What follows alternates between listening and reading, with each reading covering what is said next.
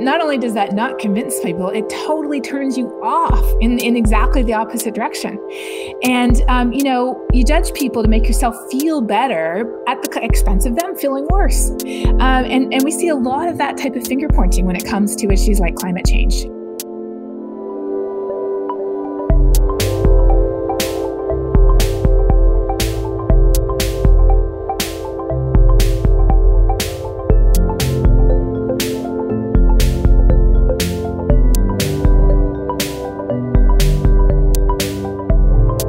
Welcome to VIN. I am your host, Ted Tyler, joined live in studio by my good friend and partner in radio, Joel Sam. It is a very lovely, stormy day in Bryan, Texas, and we're doing what we do best, which is podcasting. So I'm excited to be inside and to be able to clearly watch the stormy, overcast day as we talk about something related to weather, climate. Ooh. Hey, Ted, how do you feel about the rain? I love the rain. It puts me in a good mood. I don't love rain. It makes me sad. But I do like what we're experiencing now, which is where the sun is really bright and the sky is really bright and it's still drizzling. Down here in the South, we call that when the devil's beating his wife. I don't know what that means or where it came from, but that's something that I heard once or twice. And is that a Texas thing? I think so. Because in Arkansas and Georgia, we do not do that. This is a Texas I don't know thing. about the devil's domestic affairs. Like, I'm not invested in that. But, speaking of climate, we have a really exciting topic and a really exciting guest, Dr. Katharine Hayhoe. Dr. Hayhoe works at Texas Tech University in the kind of the interface of climate change and policy.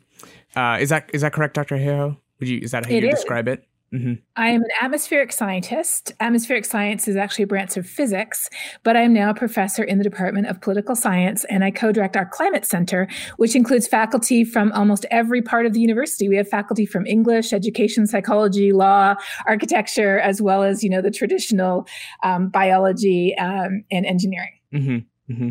Yeah, and so Dr. Hayhoe's work is almost like a combination of Ted and I's work to some degree. Ted is a political scientist and I am a materials engineer. And so there's I don't know if there's an intersection, Dr. Hayhoe's working there. So we're really excited. Also, I've been a fan via the internet of Dr. Hayhoe's work for a really long time. And so this is a really special moment for me personally. Yeah. How are you dealing with the moment, Joel? You're getting to meet a celebrity, what was your, did you wake up today, really excited, couldn't, so nervous you couldn't sleep? I did. Yeah. Yeah. Well, I have to tell you, the time when I've been most nervous is when I had to attend an award dinner and I bought a dress that was too long and I didn't have time to get it hemmed. So what do you do if you buy a dress that's too long? You get really high heels. Right? So I was wearing 5-inch heels for the first time in my life, and I was walking up this red carpet, and it was raining so hard that I was afraid I was just going to slip and fall flat on my face. So that is probably the most nervous I have been. And as I was walking up, I was trying to focus on other things. And so I was looking at the woman in front of me. She was a very tall woman. And she was very sensibly wearing this kind of gold lame mother of the bride suit. And I was thinking to myself, what a smart thing to do, wear a suit with sensible shoes. And her hair was perfectly done. And I thought to myself, she looks just like Martha Stewart. And then she turned around and it was Martha Stewart. That's incredible.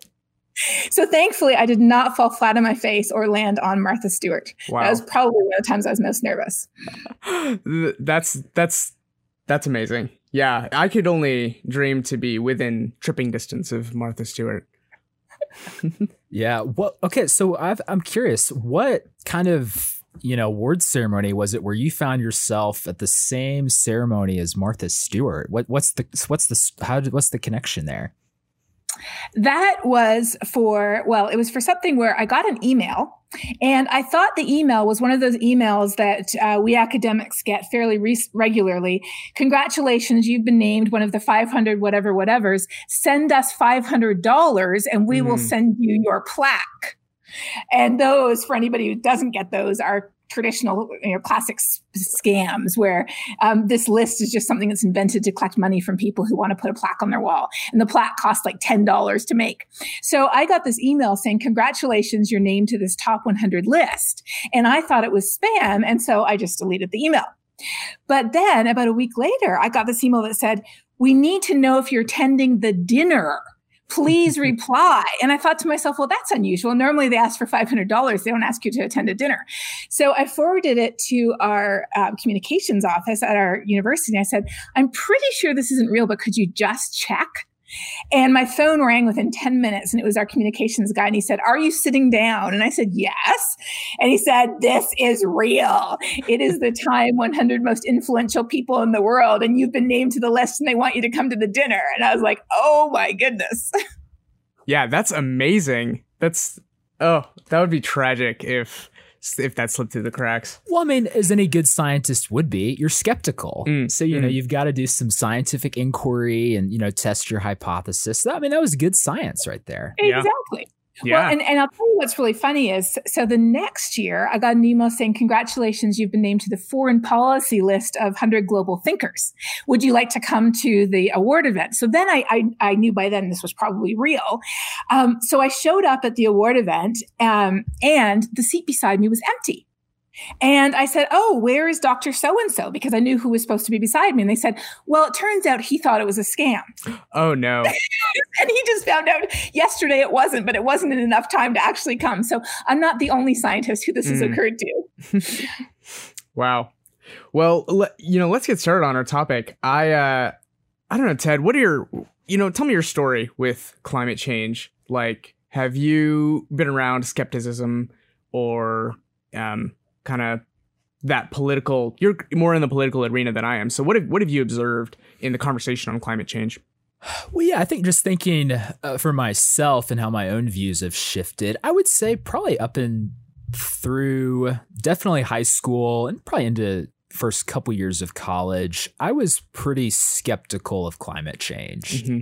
And I think a lot of that was informed by a lot of the people I was reading or, following on Twitter or, just kind of politically, like where I found myself. Mm-hmm. But then I think over time, as I started shifting into more of the policy realm, I started just seeing people who weren't scientists talk about how important it was. And I think even seeing just how concerned like the military is about climate change, like climate change is a security issue. I saw all these people who I think had every, they were the ones that maybe stood to win from climate change being fake news or whatever. But they were saying, well, actually, this is something that we feel is very threatening. Mm-hmm. And I think even seeing the language shift, like I remember as like middle school, maybe into high school, it was all global warming. And that maybe not being the most accurate term, like climate change itself encapsulating just, the climate as a whole. It might not be the temperature. Mm-hmm. The temperature could be increasing or decreasing. There could be, more gases in the atmosphere. So I think just even the concept changing and the way people talked about the concept changing really allowed me to see, oh, this is bigger than just a feud in the academic community. This is something that matters, and there's a lot at stake here. Mm-hmm. And so I think just as I found people in my career field talking about it, that really helped me see that, it is something that needs to be taken seriously. And I think, too, just as a follower of Christ, even seeing pastors and theologians I respect say, no, like this is real. Like this isn't some made up hoax. Like as Christians, being good stewards of the earth involves taking this seriously and investigating it and coming up with solutions to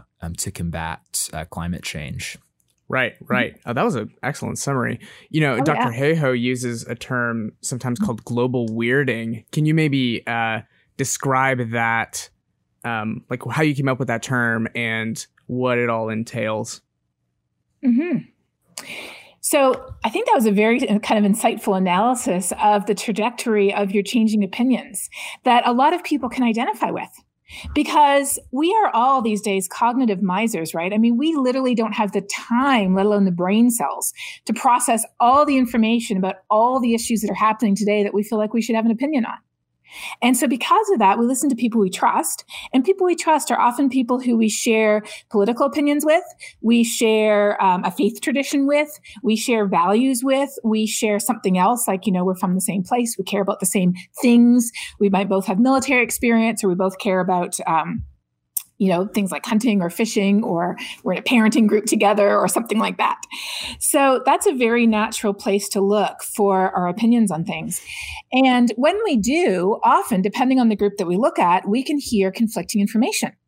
So some people will be saying, or some groups will be saying, oh no, this thing isn't real. And then other people will be saying, oh no, it's very serious, we have to act. And often none of the voices we hear are actually scientific voices. They're often voices of people who might have an interest one way or another. And in some cases, there's actually manufactured fake experts. In fact, it's kind of crazy. I was just watching today a video by an expert on disinformation called John Cook, who is also a fellow Christian. And he was, in his video today, he was explaining how there was a survey done a number of years ago that purported to have 30,000 experts sign this survey saying, no, climate change is not dangerous, it's not real, it's not happening. But when you actually look into who those 30,000 people are, 99.9% of them are fake experts. So in other words, they're people who don't actually know what they're talking about. They just signed this and said, yes, I'm an expert. So that is a really, really compelling piece of misinformation that convinces a lot of us. Because if I hear, 30,000 experts say it's not real, well, if I'm not an expert, I'm like, 30,000 experts, I'll go with them. We don't stop to actually dig into the fact that some of those 30,000 experts are Perry Mason, a fictional detective, or the Spice Girls apparently signed this several times. I don't think they did in real life, but people using the Spice Girls names. I think Baby Spice has a MS in climate science, hasn't she? Yeah, did you hear about that? I don't think that she really signed it, or even there was a couple of Dr. Red Wines who signed it too. Anyways. So knowing that scientists agree, I think, is really important. In fact, it's often been called a gateway fact, that once people understand that just about every single scientist in the world agrees that, yes, this is real, it's humans, and it's serious, that actually has a huge impact on our opinions. But using the word global warming, I agree, can often be kind of misleading too. Because if you think it's global warming, then what happens when it's cold outside? You're like, so much for global warming. Right. What happens when it snows? It's like, so much for global warming. But if we explain that it's climate change and that it's just getting weirder, which is where the title of my YouTube series comes from, Global Weirding, things are just getting weirder, then people get it. So a couple of years ago, I was standing in line after church to pick up my son at Sunday school. And the father in front of me turned to me, and he was somebody I knew a little bit, not well, but he knew what I did. And he said, I've lived here for 30 years and our weather is just getting weirder. I can see it. I know what it used to be look like, and I know what it's like today, and it is weirder. And he said, am I right? And I said, yes, you are absolutely right. Because not only is he right that it's getting weirder, he's right that that's the way to think about it. The way things used to be is changing. In some cases, our seasons are getting warmer. In some cases, our summers are getting longer. That's what's happening in Houston, for example. Summers are getting longer. Extreme heat is getting more frequent. Our rainfall is getting more variable. The average rainfall isn't changing across Texas. But what's happening is our dry periods are getting longer and stronger. And then we have these heavy downpours in between. So we always have crazy weather where it goes up and down, hot, cold, warm, dry. But it's like what's happening is that pattern of variability is getting stretched in both directions. And I personally think that weirder is the best way to think about it. Yeah. Yeah, I think that is helpful because it just is a much more broad concept, and it captures just a lot of different changes that one could experience within this phenomenon. Dr. Hale, I'm just curious, could you share a little bit about your background? Like, how did you end up with, where you are, like with this interest? I don't imagine you just woke up one day and said, you know what, I'm going to become an atmospheric scientist who then is a fighter for climate change policy. Like, could you just share a little bit about your story, how you got to where you are today? And I think I'm specifically interested in the transition from the atmospheric science to the policy side of things. Well, you're absolutely right. That is not something that I just woke up one day and decided this is what I want to do. I very much, looking backwards, see a number of inflection points in my life that kind of took my trajectory that was heading in a certain direction and just moved it. In some cases, a few degrees, in some cases, 90 degrees from where I thought I was going. And I also feel too, as a Christian, looking back, I feel very much like that famous Footprints poem says, I feel very much as if I see God's hand in each one of those inflections that's occurred in my life, because in many cases, they weren't what I would have chosen myself if I just kind of sat down and thought about it. But in the moment, I absolutely knew that that was the right direction to head in. And without a doubt, looking backwards, it was. So first of all, I started off life with a dad who was a science teacher, who he has 6 sisters and 3 daughters. He used to joke that the only other male in the house besides him was the cat. And so he never thought that science was like something that girls didn't do. He thought anybody would love science because science was the most fascinating thing in the world to do. How could anybody not want to study science to understand how this world and this universe functions? So growing up, not only was science demystified, it wasn't something kind of that only certain type of people did, but science was presented to me as something that was fun and interesting and fascinating and compelling. So from that perspective, I thought, well, how can I not study science? I mean, obviously anyone in their right mind would want to, right? And just to be clear, I include the social sciences in that too, because studying how people act and think is absolutely fascinating and even harder to predict than things that follow physical laws. So I started off studying astrophysics because of all the many fascinating things you can study. I think it's particularly interesting that we can figure out things from the other side of the universe, which is literally looking back in time using nothing more than our brains and the relatively small and puny instruments that we can fashion here on planet Earth. We can discover incredible things about this universe. So I was studying astrophysics. I was planning to continue doing so in graduate school. I was already doing research on galaxy clustering around quasars when I needed an extra course to finish my degree. So I'd already taken children's literature. I'd already taken the architecture of the Gothic cathedral. I'd already taken like all the interesting courses you take that you want to take just because you're interested in them. So I looked around and it turns out there was a brand new class on climate science over in the geography department. So I thought to myself, well, that looks interesting. Growing up in Canada, you learn about climate change in your geography and your science classes. So I knew that climate was changing. I knew that humans were responsible. But I thought of it as something that people who are environmentalists care about, and everybody else wishes them well. So, I learned about deforestation. I learned about air pollution. I learned about biodiversity loss. I learned about climate change. And I accepted all those as real problems. And I accepted them as problems that we should be taking action on. But I had sort of mentally categorized them as problems that people who are environmentalists work on, and everybody else supports them, applauds them, says, yes, good job. Let's keep on doing that. But I didn't see myself as an environmentalist, so I didn't see that as my job. So I take this class on climate change and it completely blew me away for 2 reasons. The first reason is I learned that climate science is all physics, the exact same physics that I had been learning in my radiative transfer classes and my planetary atmospheres and my orbital dynamics classes. I don't know what I thought it was, but I didn't think it was physics. And then the second thing that really changed my trajectory was recognizing that climate change is not only an environmental issue per se. Climate change is a health issue. Climate change is a poverty issue. Climate change is a justice issue. Climate change is an economic issue. It's an engineering and an infrastructure issue. It's a national security issue. Climate change is an everything issue. And to care about climate change, we only have to be one thing, and that's a human living on planet Earth. And I was certainly that. Every single one of us is that. And not only was I the perfect person to care, but I serendipitously had the exact skill set that you needed to study climate change. And so at that moment, I felt absolutely compelled. I thought, here we have this global issue that is disproportionately affecting the poorest and most vulnerable people on the planet, the very people who we as Christians are told to care for and love. And I have the skills that you actually need to study this. How can we not? We have to fix it because it isn't fair. It's already causing suffering today and it's just going to get worse. So I need to do what I can to help. And that was where I decided that I really needed to, in that case, it was pretty much a 90-degree turn, go from astrophysics to atmospheric science.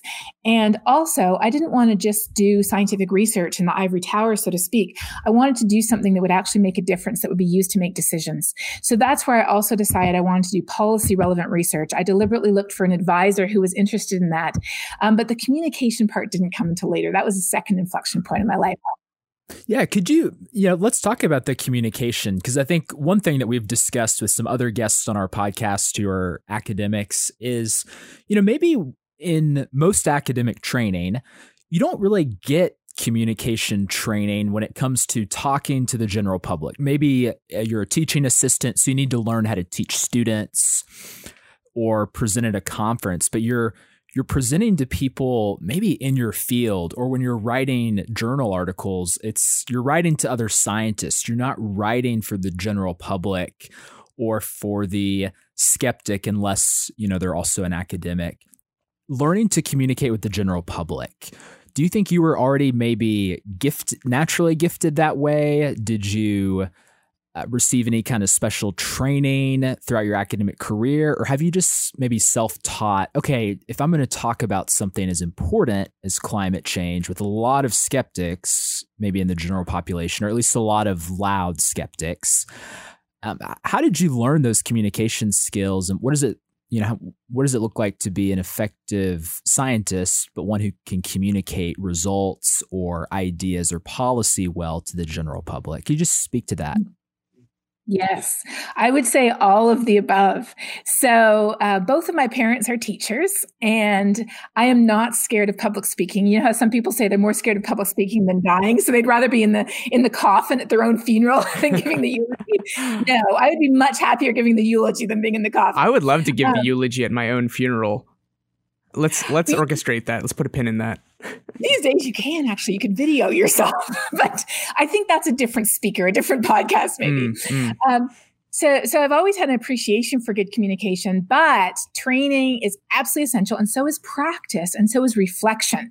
So even today when I give a talk, I think to myself, what went well? What really got through? What didn't? What could I have done better? And I listen very carefully to the questions and the feedback I get to see how I could be doing things better in the future, because I feel like you can always improve. So I still read books. I still take pointers from what I read and try to apply that to what I do. I follow the social science literature on communication and messaging and framing to pick up pointers all the time. And I apply it and I practice. And I think that goes into almost anything we want to be good about, right? Mm-hmm. So if we want to be good about at something, it helps if we have a little bit of natural talent, but it also helps to practice, and it also helps to learn and to be taught and to get coaching and to find information from people who've gone before. And I think that applies to everything from sports to cooking to our academic or scientific discipline to communicating. Mm-hmm. Because you're totally right. I mean, as scientists, we are taught often implicitly, but sometimes explicitly, if we have a really good advisor or a good program, we are taught how to communicate as a scientist. And that method of effective scientific communication is often diametrically opposed to what consists of good public communication. Because as scientists, we're taught to use very precise language. So we have extremely precise words to use so that when a fellow expert reads it, they will know exactly what we mean by that word. But if somebody not in our field reads it, they probably won't have a clue. Mm-hmm. We are also taught as scientists to emphasize complexity and uncertainty, because that's really the emphasis of our research is what do we know versus what we don't know. We're studying what we don't know, not what we do. But in public communication, it's most important to emphasize what we do know. Because, for example, with climate change, we have known since the 1850s that digging up and burning coal, and then obviously later oil and natural gas, produces heat-trapping gases that are wrapping an extra blanket around the planet, causing the planet to warm. We've known that since the 1850s.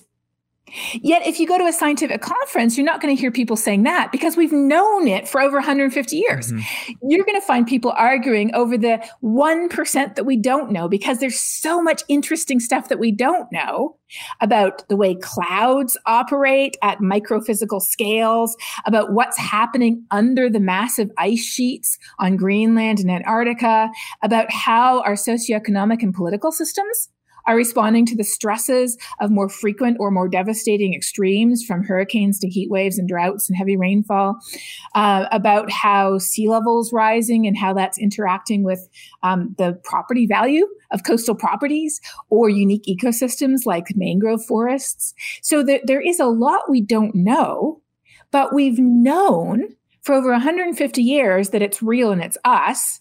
And we've known for over 50 years that it's serious and we need to act. Mm-hmm. And so communicating in the public, it's most important to say, this is what we do know. We know enough to act now. Whereas in our scientific conferences, of course, we're talking about all the tiny little nuances that we find fascinating that we don't know, but increasingly, those are actually scaring us too. Because we're discovering that there are the potential for some really big surprises in the climate system, and they are heavily weighted on the side of not being good surprises. Mm-hmm. Mm-hmm. Yeah, thank you. That was really helpful. Kind of along those lines, I was listening to a podcast you did recently where you were discussing that the most accurate predictor of someone's perspective on climate change is how they vote politically, or which ideological camp they find themselves in. And so when it comes to good communication, what do you think it takes, or in your experience, what do you think has worked versus what hasn't worked in terms of having really meaningful dialogue about the seriousness of climate change and the importance of policies in that regard? And what do you think it actually requires for us to actually change minds on this issue? Well, I think your question really struck at the heart of this whole thing, which is, how do we have positive, constructive conversations in an incredibly politically polarized world about anything, let alone about climate change? But climate change is the most politically polarized topic in the whole United States right now. Climate change is the most politically divisive topic. It is number one. Number two is race. And number three is coronavirus. Oh, wow. Okay. That's its own problem. Virus get to be politically polarized. Well, I think we can kind of make a guess at that. And that actually relates to climate change too. It isn't polarized because most people don't believe in viruses. And climate change isn't polarized because most people don't believe in thermometers. These issues are polarized over solutions. Okay. But with climate change, it's a lot easier to say it isn't real than it is to say, sure, it is real and it's affecting the poorest and most vulnerable people most, but I don't want to fix it. Because that would make me a bad person. And none of us fundamentally want to be a bad person. We want to be a good person. And that's honestly why, why we have religion, is because it offers us a way to become a good person. Different religions have different pathways. In Christianity, our pathway is not through our own works or our own good deeds, but rather through accepting the sacrifice of God's Son. But we seek to be right. We seek to be okay. We seek to be good. And saying that there's a real problem that affects the poor and the suffering today, but I don't want to fix it, that makes us a bad person. So instead of that, psychologically and mostly subconsciously, we look for reasons to reject the reality of the problem or reasons to reject the severity of the problem, because then we can say, oh, it's okay, it's not real, or it's okay, it's not bad, rather than being totally brutally honest and saying, I don't really care if it's real or it's bad as long as it doesn't affect me because I don't want to fix it. So that understanding the problem helps to understand the solutions, because so often people have committed the error of assuming that it's a deficit of information on the science. They say, oh, we need better education. We need better science standards. We need better science textbooks. We need people to understand the scientific method. And so we batter people over the head with more facts and data. And it turns out that neuroscientists have found that when we are overwhelmed with facts and data and information about something that we don't agree on, not only do we shut off, so we don't absorb that information, we just shut off. This is where it gets kind of scary. It turns out that actually increases our polarization. So it makes the problem worse instead of making it better. So then you might say, well, but as scientists, as academics, as educators, that's what we do. So how are we supposed to do anything different? Information does make a difference, but it has to be the right type of information. And the problem is not lack of scientific awareness. The problem is not lack of scientific education.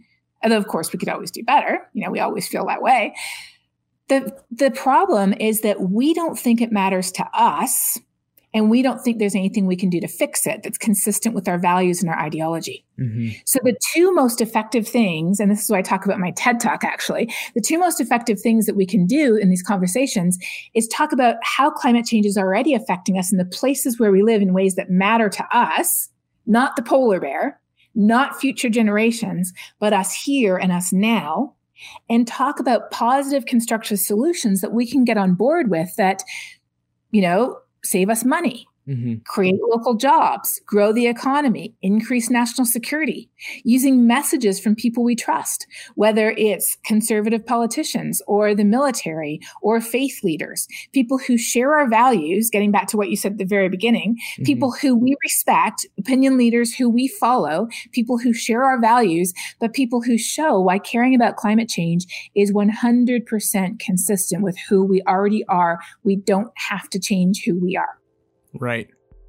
Well, yeah, that was a powerful and poignant statement. And I think it really accurately, summarizes the problem and really reframes how many of us typically think about this issue.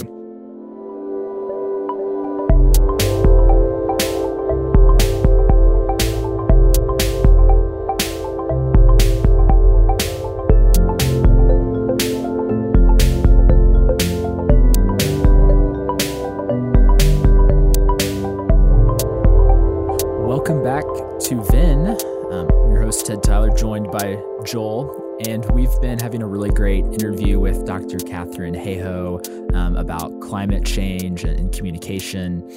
And now we're going to transition to the lightning round. So, Dr. Hayhoe, Joel and I have prepared some questions, and this is just to allow our listeners, even ourselves, to maybe get to know some more personal things about you, just relate to you in some serious and not so serious ways. So, what we're going to do is we're going to ask you some questions and want you to respond to those. So, does that make sense? And as quickly as possible, kind of just like the first thing that comes to mind.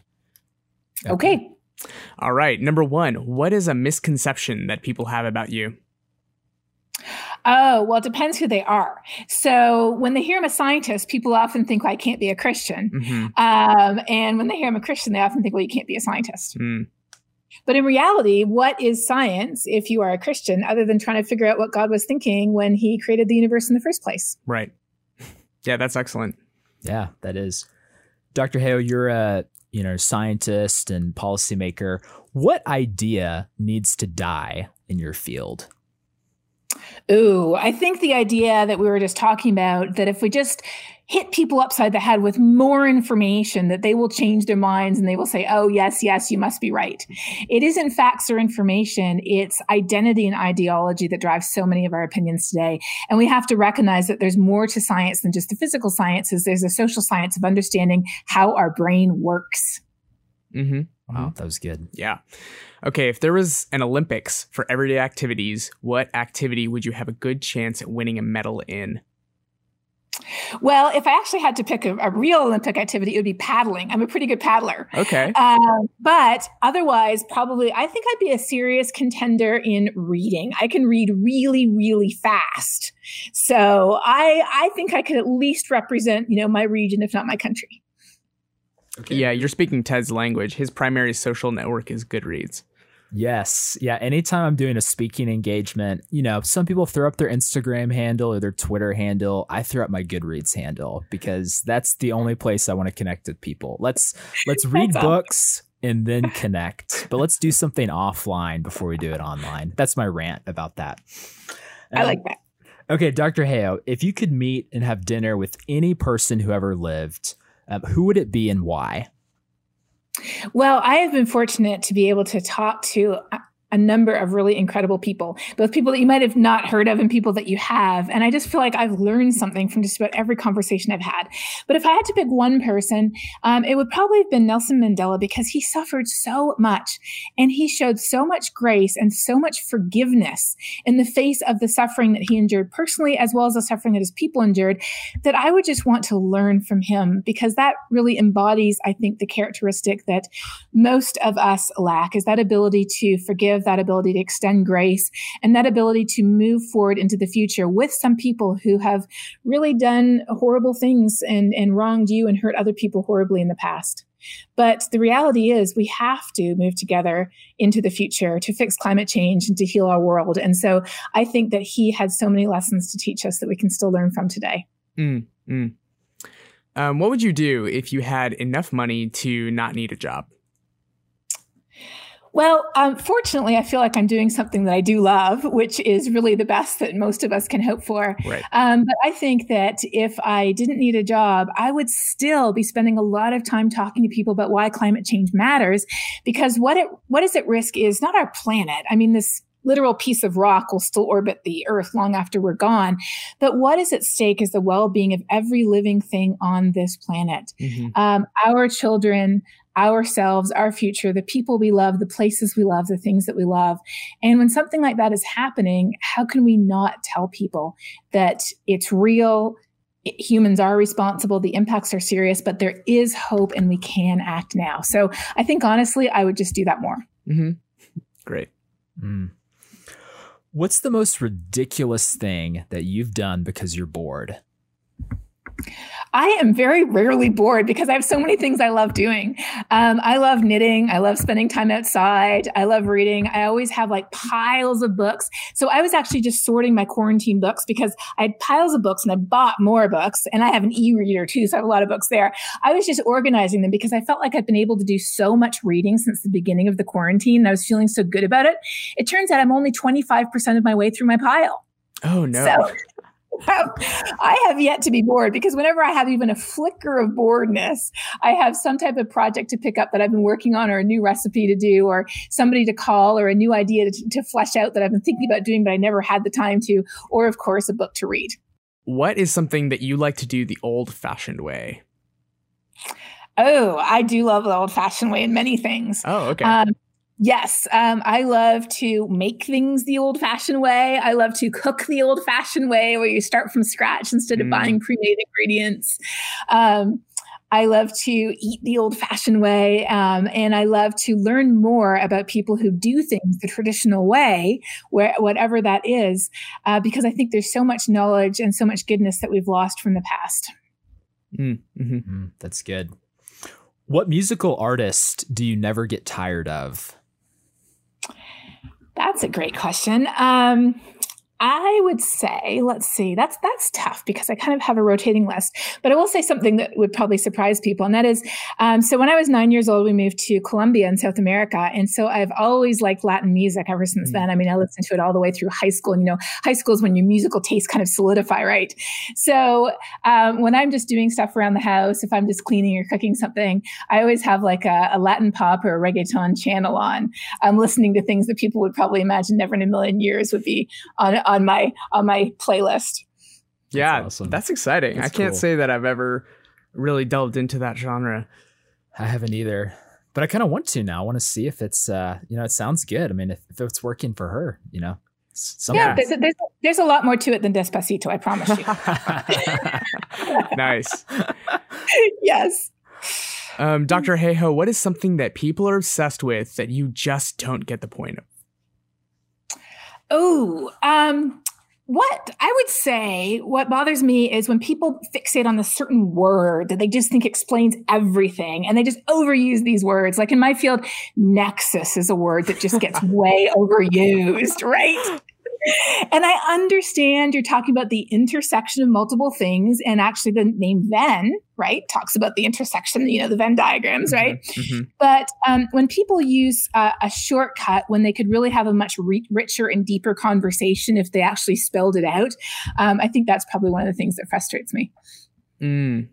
That is frustrating. I feel like we could do a whole podcast on words that academics, like influencers, business people, they use so much. I want to boycott the word. Right. Buzzwords. That's what they are. The buzzwords. Yeah. Yeah. Dr. Heo, what would your perfect vacation look like? Oh, I love a vacation where I actually get to the point where I might be bored. I'm never quite bored because when I get to that point, there's always something to do. But a vacation where I almost get bored, that feels like the best vacation in the world. Interesting. So are you like a beach person, just pure relaxation, or is there another venue that suits that? I would say water. Water has to be involved. Okay. But the water can be in many forms. I love frozen water in the form of snow, whether you're skiing or winter camping. I love canoeing and paddling.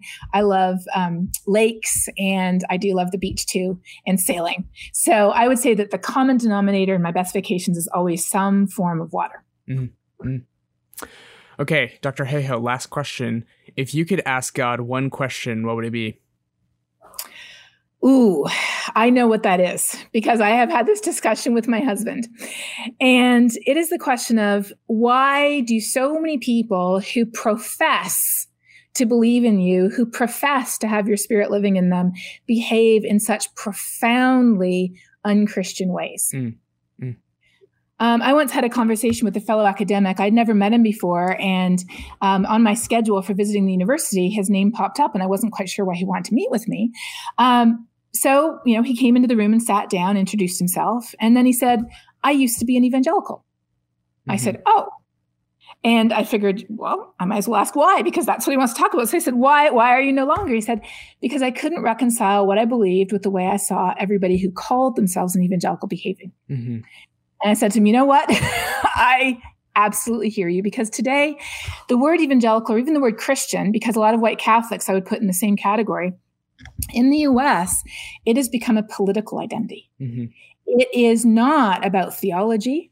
It is not about a change in your life. It is not about living in a different way and believing different things. It is a statement that is based on a political ideology. And if your political ideology comes in conflict with what you say you believe theologically, you'll go with politics over theology every time.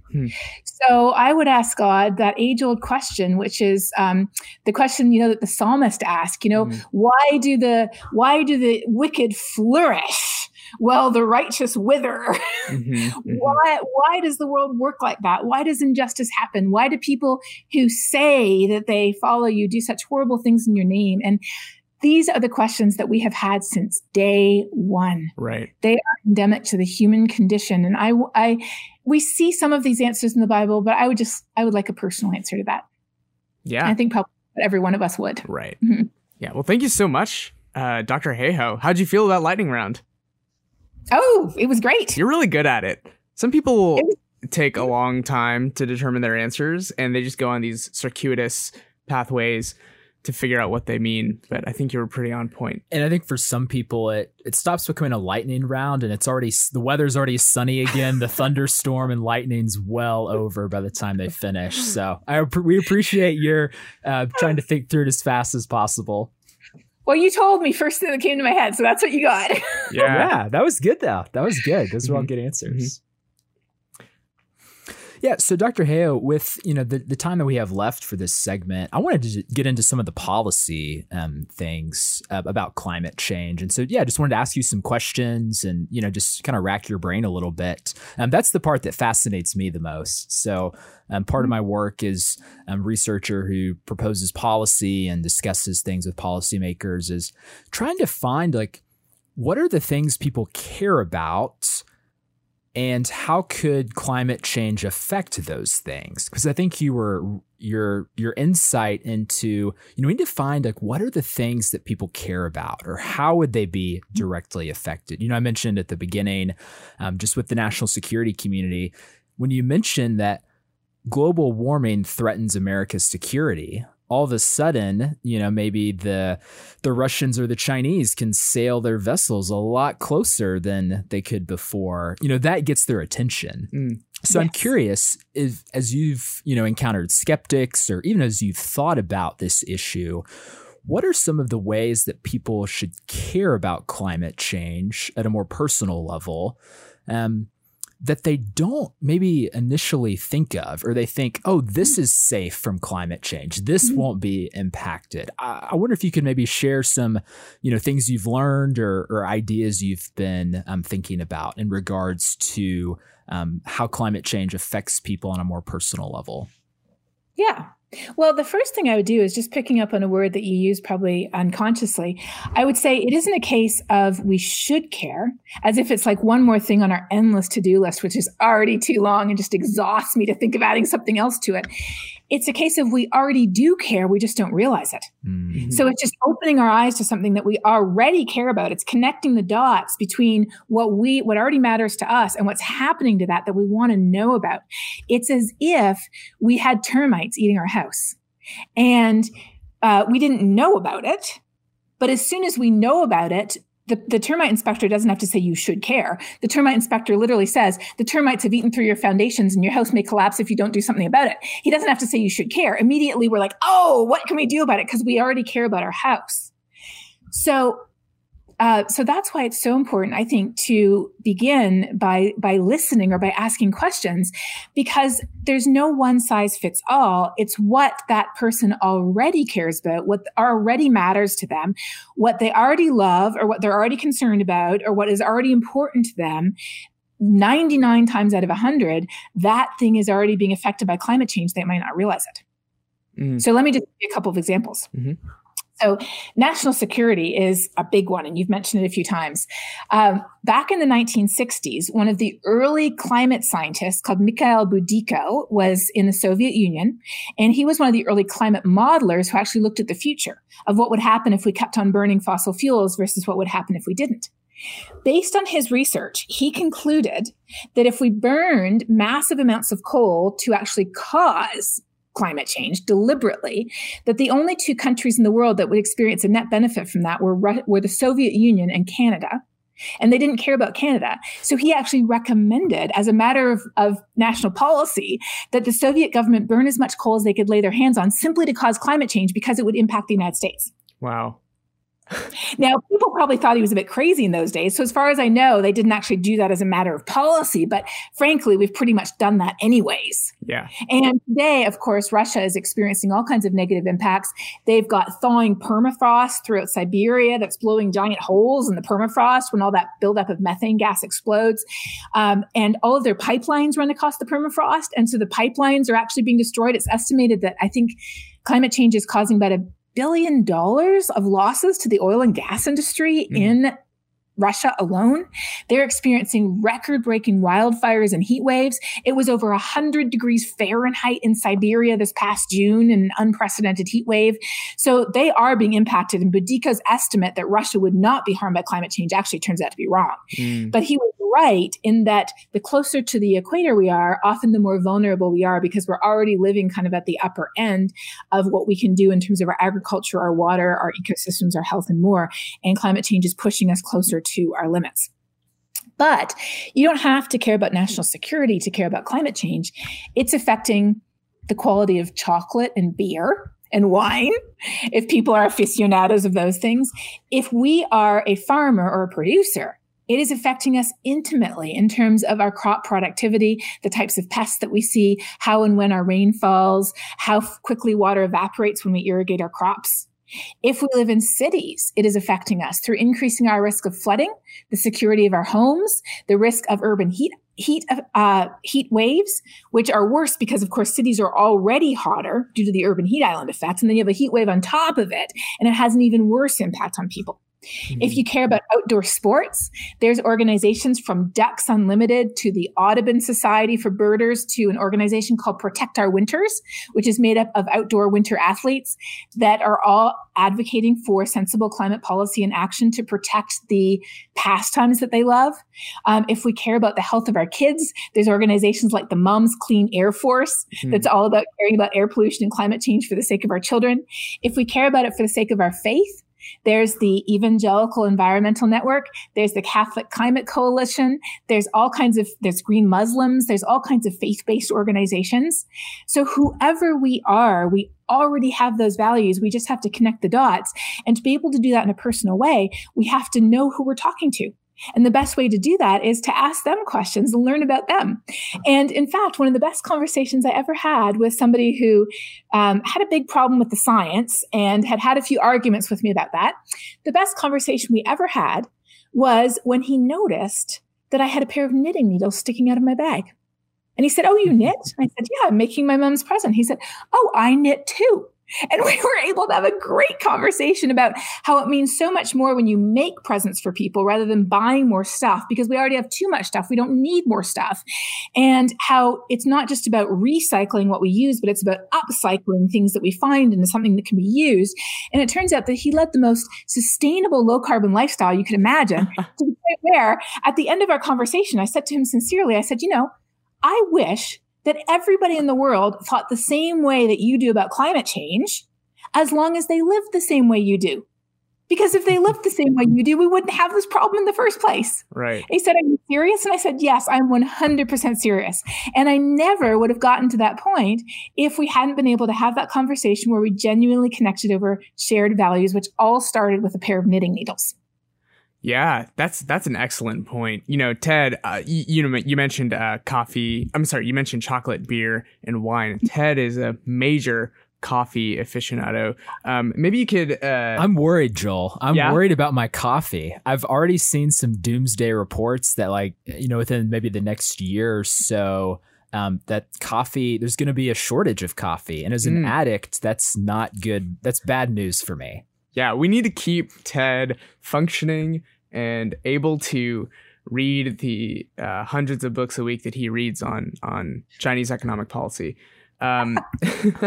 Yeah, so I guess maybe you should collect some tidbits of information on coffee, communicate with your coffee world, tell your local barista, find the right talking points. Yeah, definitely finding the right talking points. Dr. Hale, I'm interested, we've talked, about the problem. Maybe if we could talk a little bit about some solutions, I might feel a little less depressed about, just, how bad things are. We've seen recently, especially in the last, in this current presidential administration, pulling out of the Paris deal. And there's a lot of skepticism about even cooperation. For me as a China scholar, there's questions of, did the targets that China set, were they already projected to meet those? And were they just kind of lowering the goals a little bit? I'm curious, as, you think about this problem and you're a policymaker, so you're wanting to think of, how could we choose this? What do you think about just the state of the world and how we're approaching this? Do you think these large deals that people are signing, is that the best way forward? Or do countries need to maybe individually commit to making radical changes, or does it need to be both? Do we need to have international agreements and, national, kind of plans to battle climate change? What are your thoughts? Yeah. And I'm also concerned about at the individual level. I think I've heard sometimes that our individual effort in leading sustainable lifestyles doesn't make as big of an impact as governmental policy change. So can you maybe comment on that as well? Sure. We need system-wide change, but systems are made up of individuals. Mm-hmm, mm-hmm. So that's why individuals matter. Every single one of us has something we can do. And the single most important thing that anybody can do, I'm absolutely convinced, is to use our voice to advocate for change, to tell people how it's affecting us in ways that matter to us here and now, and to talk about sensible, positive solutions.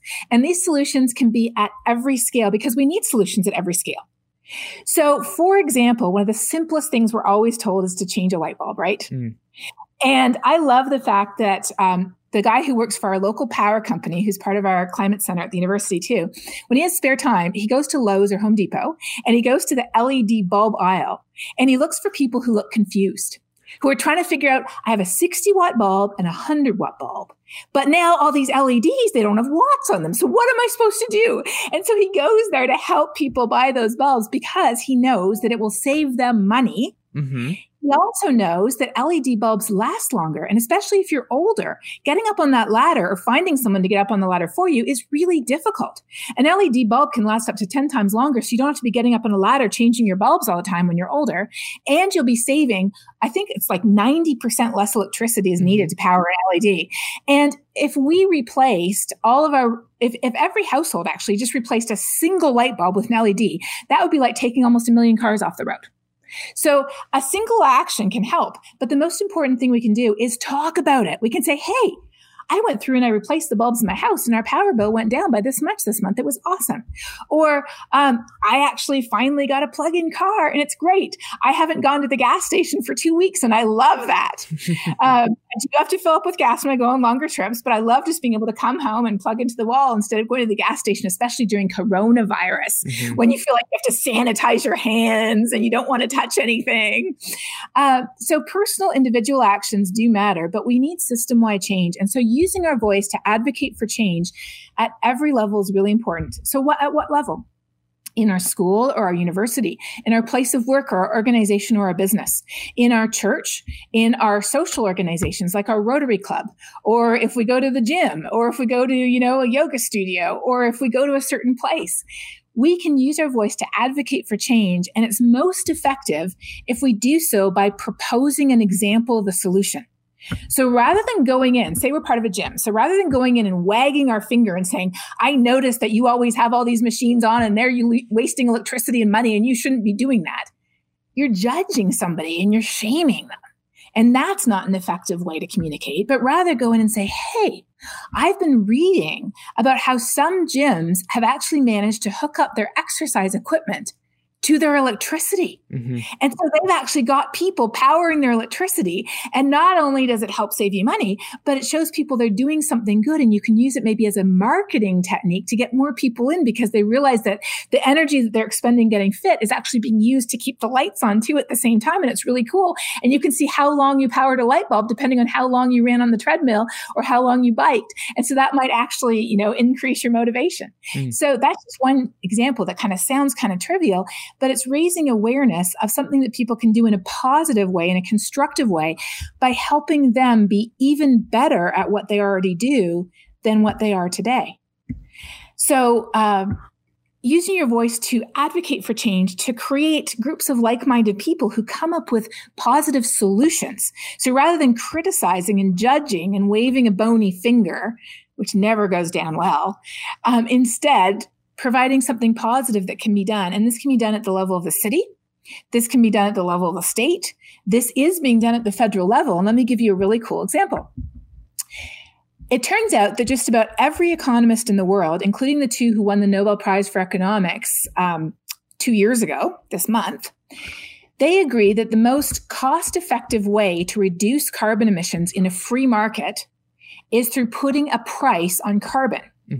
And then collecting the revenues and using those revenues in constructive ways, which include giving them back to people as rebates, especially people in lower and middle income households, so that they are not negatively impacted by increased cost of fuel if they don't have the opportunity to switch to cleaner energy providers or to different types of transportation.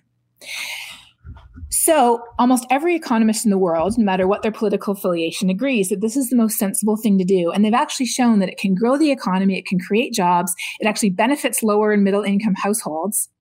So there are two organizations that have formed to promote this idea at the level of the national government. The first one is called Citizens Climate Lobby. It was created by a real estate guy originally from California who just passed away recently, and is now a true grassroots organization, not just in the US, but around the world, with hundreds of thousands of members in the US and many more around the world that come from across the political spectrum who speak compellingly, who speak with gratitude to our elected officials, no matter whether they're Republican or Democrat or independently, saying, we know that you're here because you care about the people in your district, you care about the people in your state, you care about the people in your country, and we know that climate change is real and we need a bipartisan solution that people can agree on instead of arguing forever. So would you consider this solution? And they're backed up by something called the Climate Leadership Council, which was created by a number of Republicans from the Bush administration, combined with big companies and organizations from AT&T to ExxonMobil, which of course is an oil and gas company. So that's an example of advocacy at the national level with a tangible solution that is not judging or shaming, but that is saying there's a constructive answer. So instead of trying to shore up the dying coal industry, which has been dying for 30 years, instead, how about we put a price on carbon and use some of the revenues to invest in poor communities in West Virginia and Kentucky and Ohio that are already suffering. They've been suffering for 30 years and more from the devastation of the coal industry and from the impact of the coal industry on their health as well. Let's use some of those revenues to invest and to give them new opportunities and new jobs. Let's invest in a just transition instead of just trying to futilely shore up or even just lie and say we are shoring up when we're not really, a dying industry, which is like trying to support horses and buggies back at the turn of the century when Henry Ford is already producing the Model T Ford. We have to move with the times, but we have to ensure that the poorest and most vulnerable are not left behind. And bipartisan policies offer a way to do that. How do we get involved? We get involved again by using our voice, which every single one of us can do in person, on social media, writing letters, writing emails, phone calls. We can all use our voice. And that's the most important thing, because even if we lived the most low carbon lifestyle we could, if nobody knew about it, it wouldn't really make a difference. We're just one of almost 8 million people. And let me end with a story of somebody who did that, just to kind of make this point. So a couple of years ago, there was a young girl who was really worried about climate change. She was anxious. She was getting depressed about it. She convinced her family to stop flying. She convinced her family to change their diet because, of course, if we eat large amounts of industrial meat, that contributes a huge part of our personal carbon footprint. They reduced their food waste. If food waste were its own country, it would be the number 3 producer of carbon emissions and methane emissions after China and the US. So they did everything they could to reduce their personal carbon footprint. And if that's what they did, nobody would ever have heard of this girl. But one more thing. She took a piece of cardboard.